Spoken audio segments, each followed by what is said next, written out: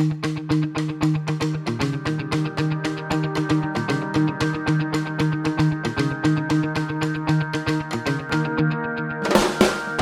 everyone, and welcome to the DC Debrief for Friday, November 10th, 2023. I'm your host, John Stolnis, and coming up, off-year elections that could be telling for 2024. The House holds a hearing on anti-Israel bias in the UN.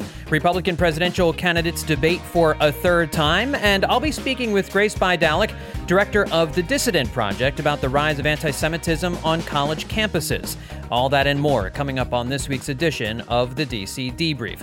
Just a reminder, everyone, to tell a friend or a family member about the DC Debrief. Help them put it into their phones if you're able to snag them for a couple of minutes. Remember, we are the only podcast that I know of bringing you all of the news from the last week in Washington, D.C., and I'm just going to present you the facts.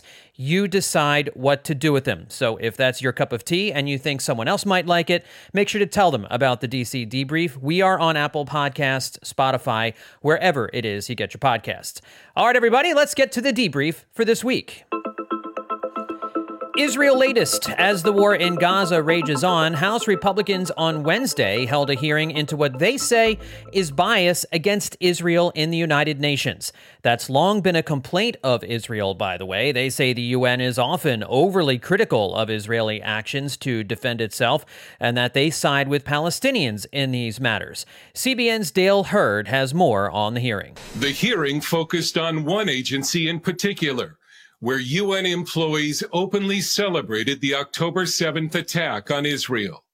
In its new report, the group UN Watch documents how 20 teachers and staff members with UNRWA, the United Nations Relief and Works Agency, rejoiced over the massacre of Israeli civilians in their social media accounts.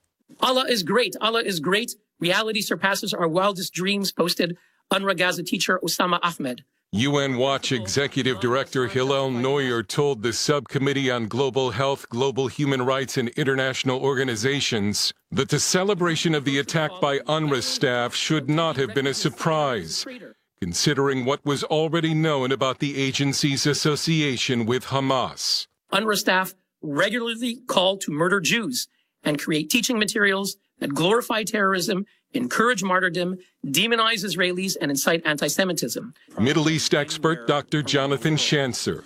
UNRWA employees have been exposed as members of Hamas, the terrorist group that slaughtered 1,400 Israelis in cold blood on October 7th. This might explain how UNRWA's educational materials refer to Israel as the enemy, teach math by counting martyred terrorists, and include the phrase jihad as one of the doors to paradise in grammar lessons. Neuer says that since the Hamas massacre, the overwhelming majority of statements by UN bodies and officials have pointed the finger at Israel, following a pattern there in which Israel is held to a standard not applied to any other nation. At the UN General Assembly last year, there was one resolution on Iran, one on Syria, one on North Korea, and 15 on Israel. 0 resolutions were adopted on China, Venezuela, Zimbabwe, and 180 other countries. There is no question that certain UN member states, bodies, and the General Assembly have a negative, disproportionate focus on Israel and routinely support singling it out more than any other country in the world. In 2022 alone, UNRWA received $344 million in funding from the United States. This for an agency that experts say includes staff members who clearly support Hamas. Dale Hurd, CBN News. Meanwhile, Israel has agreed to daily 4-hour humanitarian pauses in specific locations in the fighting in northern Gaza. That's according to National Security Council spokesman John Kirby. Netanyahu also said that that will be the case. However, he did note that it will be very specifically targeted into areas where civilians need to get out. The 4-hour humanitarian pauses began on Thursday, and the Israelis have informed the U.S. there will be no military operations in those specific areas for the duration of the pauses. But Netanyahu wanted to make sure that the international community, the United States and the United Nations, understood there will be no ceasefire in Israel, despite calls from some, until all of the hostages are freed from Gaza. Tuesday election recap. Democrats are crowing over the results of Tuesday's off-year elections that some believe serve as a bellwether for 2024. Democrats scored major victories in a governor's race in Kentucky, huge wins in Virginia, and abortion rights activists are celebrating a big win in Ohio. Capitol Hill correspondent Matt Galka with the details and what it could mean for Republicans and the pro-life movement next year. Incumbent Democrat Governor Andy Beshear held on for a second term in deep red Kentucky, besting Republican Attorney General Daniel Cameron. Just look at what we were up against. 5 super PACs. My opponent's super PAC, Mitch McConnell's super PAC, Rand Paul's super PAC, the Club for Growth, the Republican Governors Association, all running ads full of hate and division. And you know what? We need them all at the same time. And I ask that you pray for Governor Beshear and his team and for all of our Commonwealth. Because at the end of the day, win, lose, or draw, what ultimately matters is that we know that Christ is on the throne. Beshear used a record of economic growth combined with his pandemic and disaster management to win a second term over the Donald Trump-endorsed Cameron. In Ohio, a crucial abortion vote known as Issue 1. Voters enshrined abortion rights into the state's constitution, preventing an outright ban of the procedures in the state. Tonight, we've spoken and we stand here united as Ohioans in a historic victory. Across the state, we're going to bed knowing that we own our own bodies. Susan B. Anthony, Pro-Life America, responded to the results, saying in part in a statement, quote, "There have been many valuable lessons learned from Issue 1.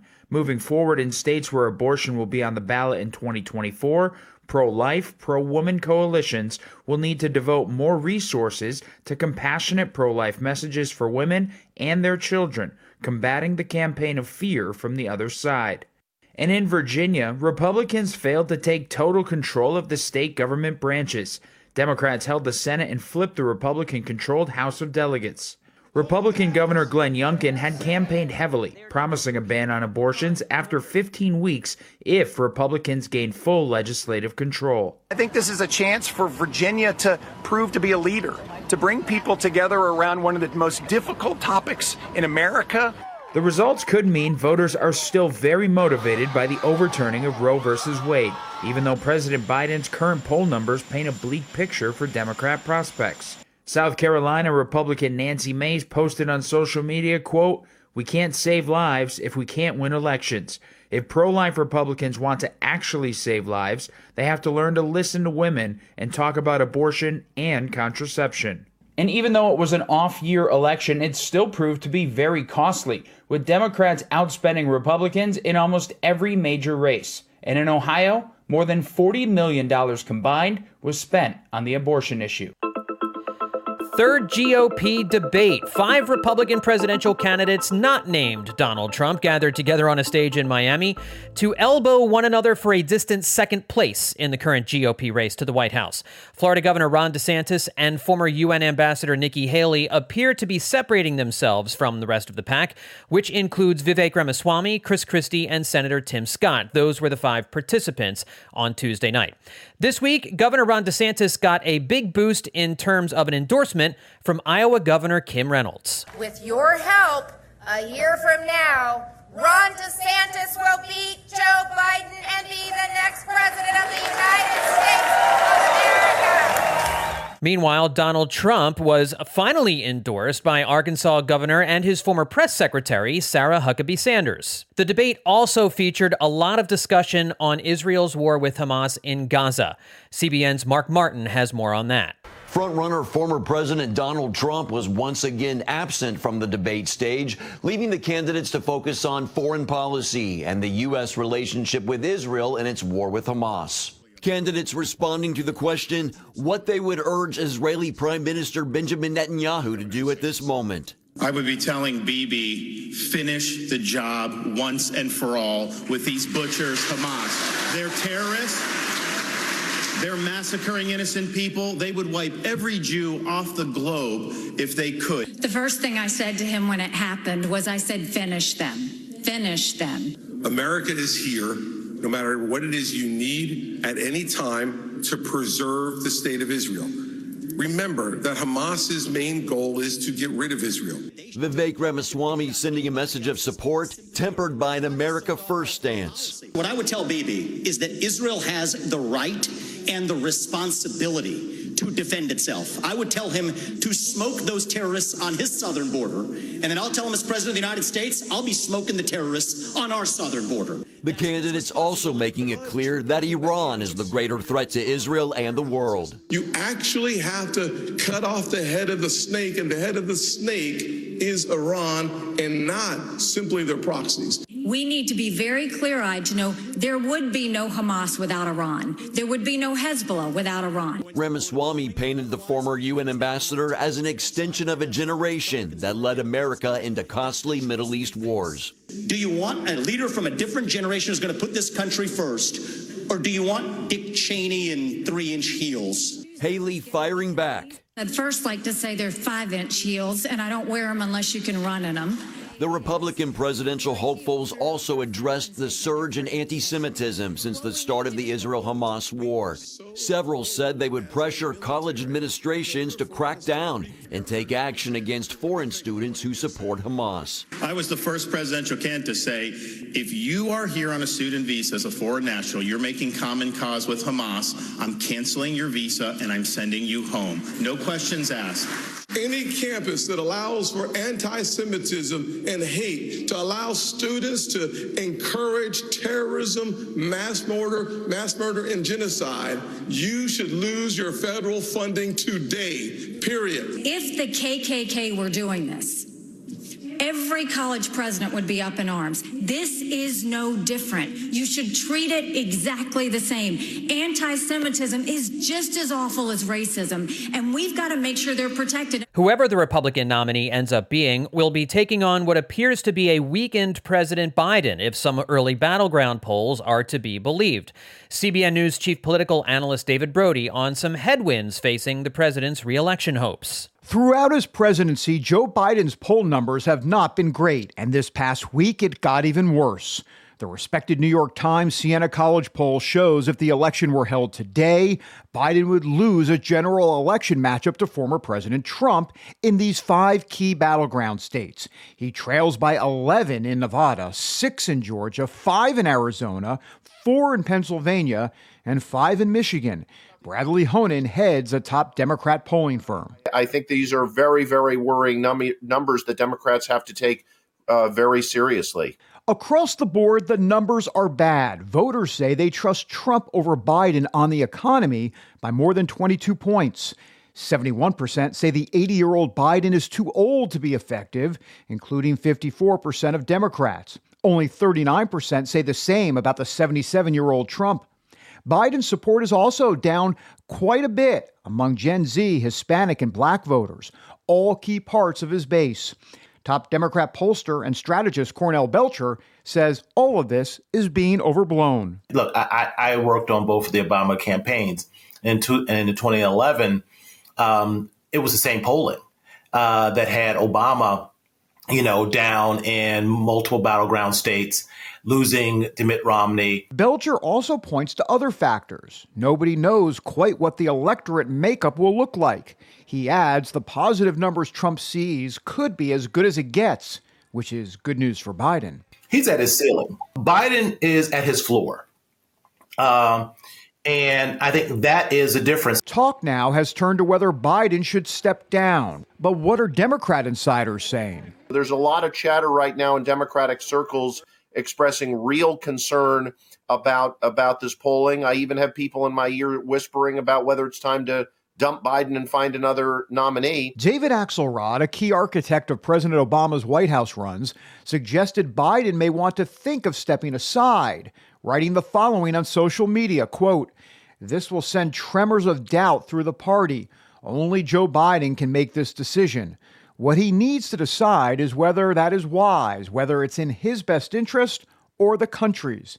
Yes, there also is risk associated with changing course now, but there is a lot of leadership talent in the Democratic Party poised to emerge." Look, I love David. He's a friend, but But I can't believe the statement by David because he knows better. Belcher says Axelrod knows that campaigns are built to solve problems, and that should be the focus. You've got to cobble back together and energize these younger, more diverse voters to engage in the process, or you have an electorate that benefits Republicans. That cobbling back needs to happen soon, or it may be too late. David Brody, CBN News, Washington. Government shutdown latest. Are we careening towards another government shutdown?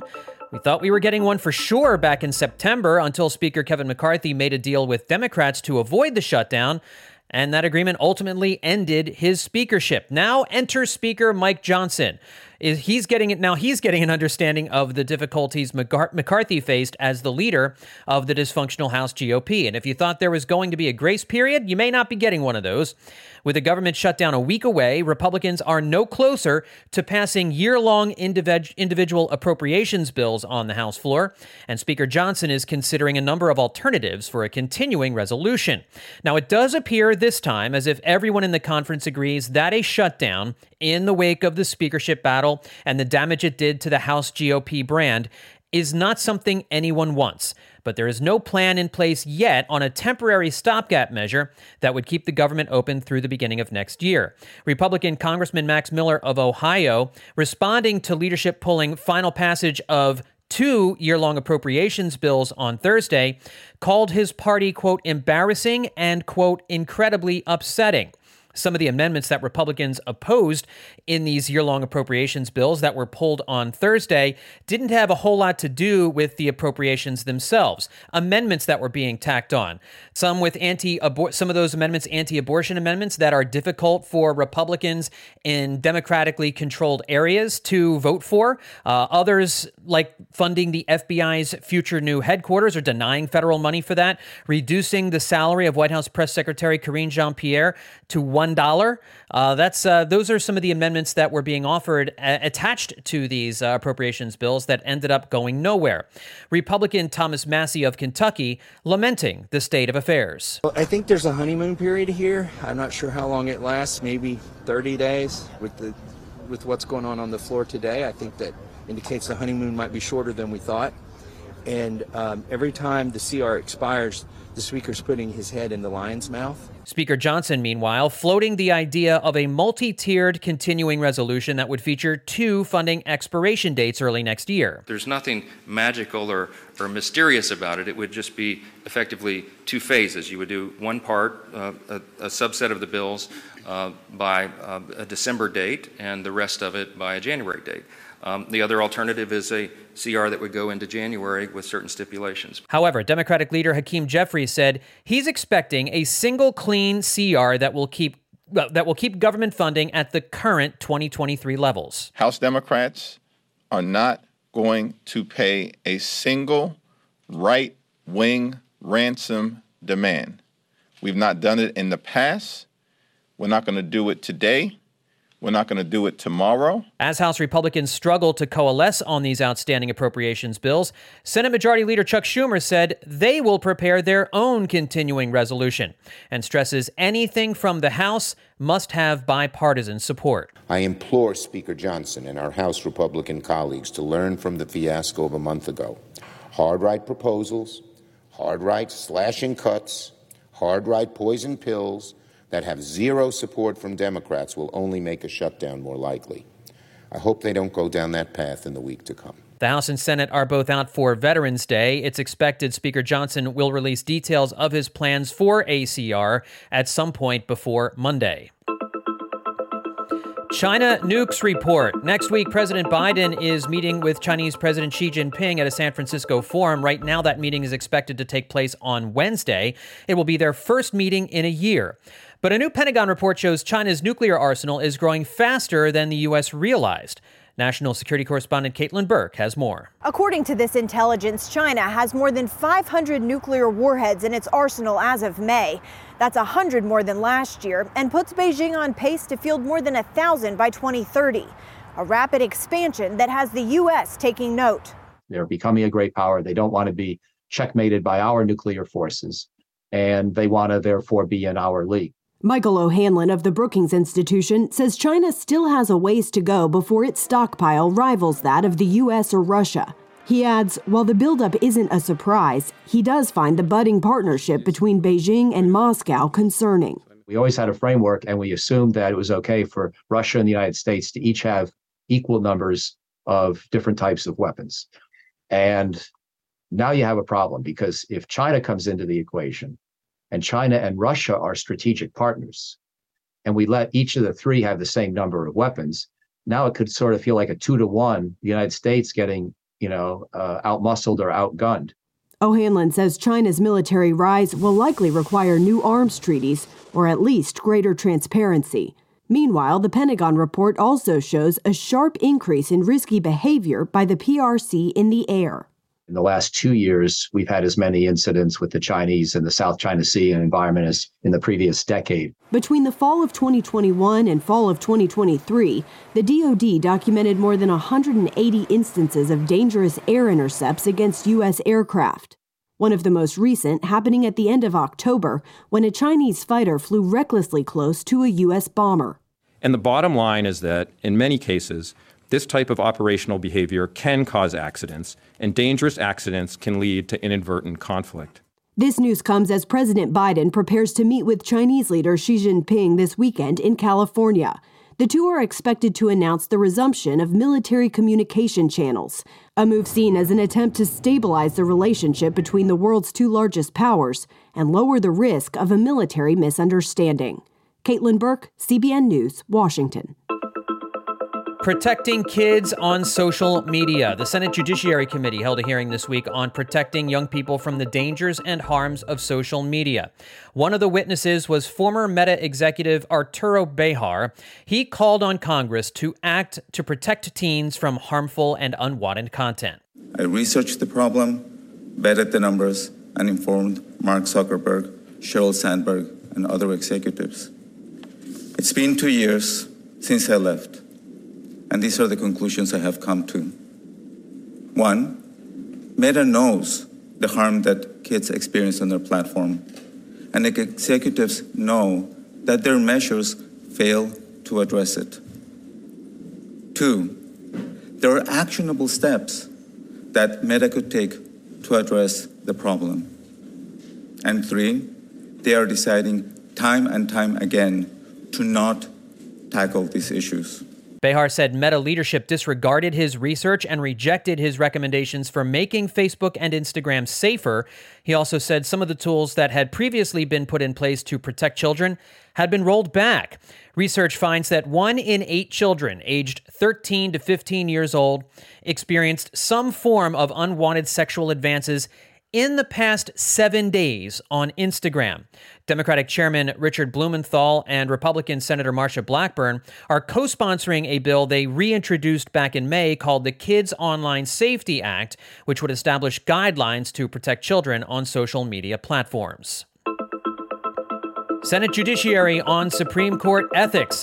Democrats on the Senate Judiciary Committee abruptly adjourned a meeting on Thursday without holding an expected vote on subpoenas for 2 conservatives who have helped arrange luxury travel and other benefits for Supreme Court justices. At least that's according to recent reporting. The panel's Democratic chairman, Illinois Senator Dick Durbin, gavelled the session out after Republicans on the committee made clear that they would call for subpoena votes on a bunch of Democratic officials and attach a number of amendments, multiple dozens of amendments in the hopes of slowing down these planned subpoenas for Republican megadonor Harlan Crow and conservative activist Leonard Leo. Lindsey Graham, the top Republican on the panel, warned the majority Democrats that the hearing would be contentious if it continued. Recent reporting has stated that Crow and Leo helped fund lavish trips for certain conservative justices, specifically Justice Clarence Thomas. Republicans believe Senate Democrats are simply attacking conservatives and promise to gum up the works with dozens of amendments that would have taken all day. Republicans are also against Congress putting ethical standards in place for Supreme Court justices, saying it is up to the court to decide their own ethical standards. Democrats believe it's Congress's job to do it if the Supreme Court won't. Joe Manchin says enough. West Virginia Senator Joe Manchin, who has frustrated his Democratic colleagues for not exactly being a reliable member of the left, he's about as far right as you can get to the left. He announced that he will not seek re-election in the deeply red state. What I will be doing is traveling the country and speaking out to see if there is an interest in creating a movement to mobilize the middle and bring Americans together. This certainly puts the Democrats' concerns for protecting their majority in the Senate into real light. It's looking like a bad map for Democrats in the 2024 Senate races. Republicans now eyeing West Virginia and a number of other states where Democrats are not expected to win or are withdrawing from these races. There is concern that some of the more centrist Democrats like Kyrsten Sinema and Joe Manchin leaving Congress, leaving the Senate. Sinema is trailing behind in her race behind two other nominees running as an independent. There is concern by Democrats that some of the consensus makers, some of the folks who try to get Republicans and Democrats to agree on certain issues will be going away, creating a more contentious Senate. We'll see how it all plays out in the elections next year, but Senator Joe Manchin, one of those senators in a deep red state, a Democrat who oftentimes voted against his party, a thorn in the side for Democrats. However, there is concern that losing him will mean their majority in the Senate goes away. Beef prices up, mortgages down. According to data released this week by the Agriculture Department, beef prices are higher right now than they were during the pandemic, at an all-time high, crossing $8 a pound on average. The previous high was $7.90. That's after the southwestern U.S. saw the lowest rainfall it has seen in 1,200 years during the 2020-21 season. That's according to a study published last year. Now, while this dry spell has since eased, inventories of hay are still low and feed costs remain too high for some cattle farmers to afford, which means a whittled down national herd size that is now at a 61-year low. So while the price of beef may be going up in your grocer's freezer, some relief in the housing market this week as Freddie Mac reported the largest one-week drop in mortgage rates since a year ago, down from 7.76% last week to 7.5% this week. Now, that 7.5% is still higher than the 7.08% on 30-year fixed mortgages we saw last year, and still far, far higher than the upper 3s and lower 4% that we had seen in place for the better part of a decade. Unfortunately, analysts say the persistently sticky inflation means people are spending more on monthly bills and accruing more debt in other areas with less money to buy a home, meaning fewer people in the market. But for those that are in the market, analysts say a lower interest rate could spur some buyers to get off the sidelines and get back into the housing market. And that's your debrief for this week. And now let's get into our deep dive here on this week's edition of the DC Debrief. Well, the House Judiciary Committee held a hearing this week talking about anti-Semitism, free speech on college campuses and universities, especially since the beginning of the Israel-Hamas war in Gaza. And joining me to talk a little bit more broadly about anti-Semitism, free speech on college campuses and universities is Grace Baidalik. She's the director of the Dissident Project. We're going to find out more about that in just a second. Grace, thank you for joining me on the DC Debrief. How are you? I'm so good. John, thank you so much for having me. I'm so glad to be here. It's a pleasure to talk to you. And this is obviously a very important topic right now. Anti-Semitism on college campuses has been growing. There has long been, I think, especially among conservatives, a worry that free speech on college campuses and universities has been in a serious and steep decline over the last few decades, really. And certainly the war in the Middle East with Israel and Hamas has only exacerbated that, it seems. The White House and the Department of Education put out a warning this week to colleges and universities that they needed to do more. Can you tell us, how bad is it right now on college campuses and universities? How serious is this problem? Yeah, John, I think certainly we have to separate the idea of freedom of speech with the idea of terrorism, right? And supporting terrorism writ large. So in New York City, the situation is fairly dire. That's where I'm based. You know, students at Columbia University beat an Israeli student with a stick, you know, after he confronted a woman tearing down pictures of hostages. And then, of course, at Cooper Union College, as was widely reported, Jewish students were were barricaded in a library as protesters were banging on the door, chanting, things like "Long live the Intifada." While, of course, the incredibly courageous Laura Sparks, the university president, escaped through a back door, right? And of course, the list of participating campuses when it comes to pro-Palestine rallies goes on and on and on. We've got Stanford, we've got NYU, we've got Northwestern, we've got Georgetown, George Washington University, Berkeley. The list continues ad nauseum and includes, unfortunately, my dear alma mater. One of the protest signs at Michigan read, "There is only one solution, Intifada revolution." And of course, we understand what that particular phrase harkens back to. And so I think the situation on college campuses is incredibly dire.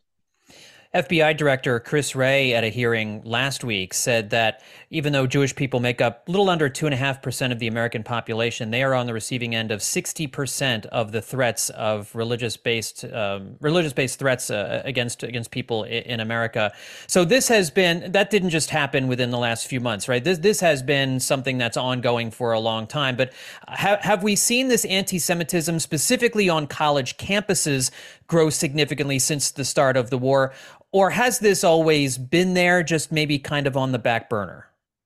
I think it's probably been there on the back burner, but we have seen people become more brazen about it. I think that there have been more visible attacks on Jewish students, and there is more sort of discomfort among Jewish students now that people are emboldened, right? And then, of course, on the large scale, we see reports of anti-Semitic incidents in the U.S.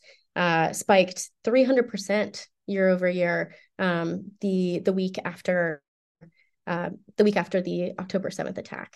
I live again in New York City, where 1 in 4 people is a Jew, and one of the most beautiful things about New York City, and I truly mean this, is the fact that the religious communities in New York are so vibrant and so visible.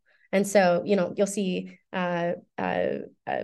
I don't know, an Orthodox Jewish community in East Williamsburg on Shabbat going to pick up a challah from the bakery down the street, or the smells in East Williamsburg are beautiful. Or, of course, like on the Upper West Side or on the East Side at Park Avenue Synagogue, you'll see young Jewish people wearing kippot and tzitzit, and be, visibly celebrating their Jewish heritage and their faith.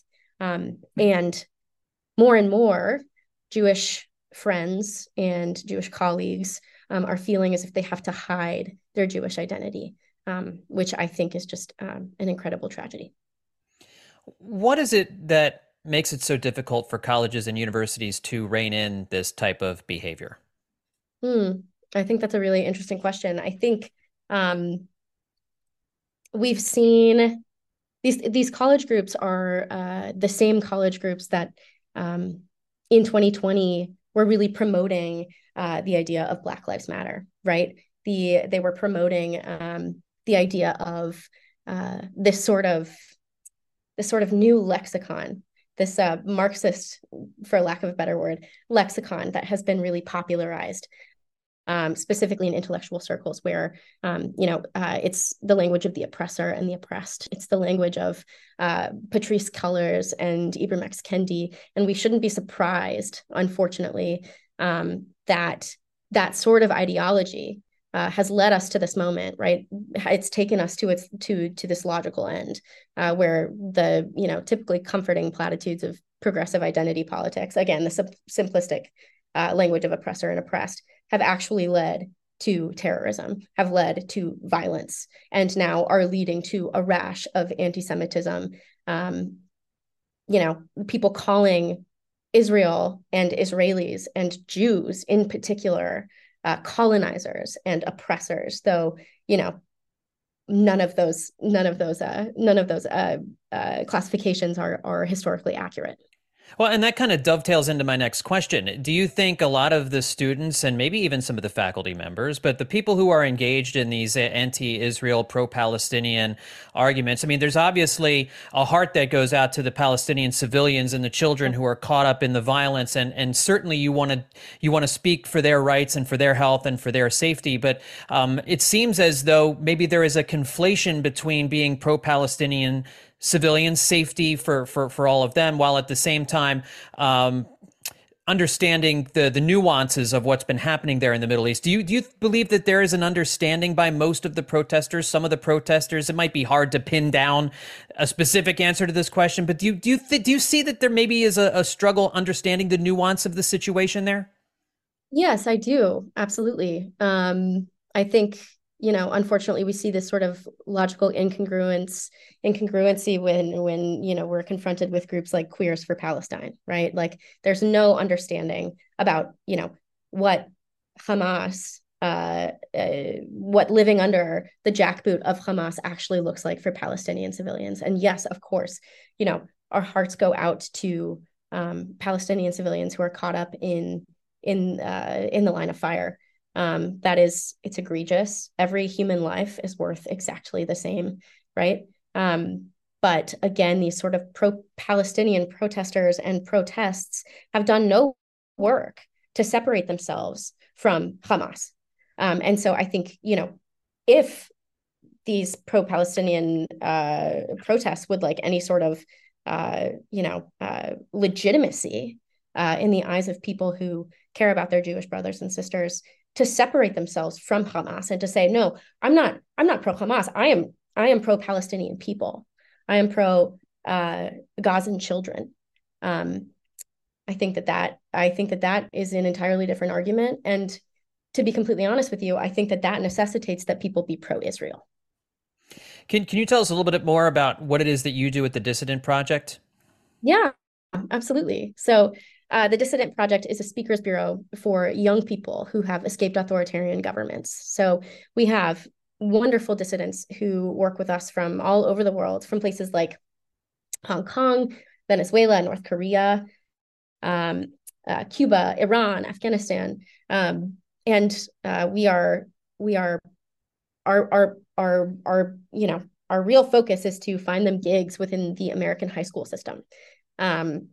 We see that there's a sort of historical amnesia, right? There's a lack of understanding of the impact of authoritarianism across the globe, and also a lack of understanding of the importance of our American freedoms. And so, by hearing from these dissidents one-on-one, we're really hoping that the younger generations of Americans will wake up from this sort of apathy that we see taking over that population, and will become active members of society, fighting for the preservation of American rights. Last question for you here. What can the federal government, Congress, the White House, what can be done from maybe from a more macro level from the government to try and help tamp down anti-Semitism in the U.S.? And if we are looking specifically at college campuses, is there anything they can do looking at college campuses in this regard? Well, I think we've seen the Biden administration go very wobbly over the past few weeks in particular. I was pleasantly surprised by the Biden administration's response to the terrorist attacks on October 7th. Initially, when they came out strongly in support of Israel, I think unfortunately we've seen again, as I said, as anti-Semitism has risen year over year, 300%. In the week following the terrorist attack, we saw Kamala Harris set up a task force on Islamophobia instead of focusing on the Jewish people who were the victims of this terrorist attack. So really staying as pro-Israel as possible in their rhetoric, I think is necessary, and refusing to kowtow to other younger members of Congress that might have them say otherwise. Hey, Grace, if people want to find out more about the Dissident Project, how can they go about doing that? Yeah, absolutely. So we are at dissidentproject.org. If you would like to check out our roster of speakers or potentially bring a speaker to your school, you can check out all of our speakers there and book your event there. And in addition to that, we are on both Twitter and Instagram at dissidentproj, PROJ. And you can find past media hits and reels. And we're really, really excited about the sort of groundswell of enthusiasm that we've seen for the project over the past few months. So if you'd like to be a part of that movement, please reach out. Great. Well, Grace, thank you so much for coming on the DC Debrief and talking to us more about this. We really appreciate it. Of course. Thank you so much, John. I appreciate it. Well, looking ahead, we mentioned that President Biden and Chinese President Xi will hold their first meeting in a year on Wednesday in San Francisco at the Asia-Pacific Economic Cooperation Forum. Also, a hearing that we're keeping an eye on for next week, the House Education Subcommittee hearing on anti-Semitism on university campuses. We were just talking to Grace about this. They're going to hold a hearing on this next week. I believe this is going to be on Wednesday. Higher Education and Workforce Development Subcommittee will hold a hearing called Confronting the Scourge of Anti-Semitism on Campus. And of course, all eyes will be on Congress, as Friday night at midnight is the deadline to avoid a government shutdown. So certainly that will be one of our lead stories next week, seeing as whether Speaker Mike Johnson, in his first real official test as the new speaker, can avoid a government shutdown this year. All right, everybody, that's going to do it for this edition of the DC Debrief. And my thanks once again to Grace Bidalick for coming on the podcast and talking with us. And folks, don't forget to tell a friend or a family member about the DC Debrief. Again, we are on Apple Podcasts, Spotify, wherever it is you get your podcasts. Thanks, everybody, for tuning in. We'll talk to you next time right here on the DC Debrief.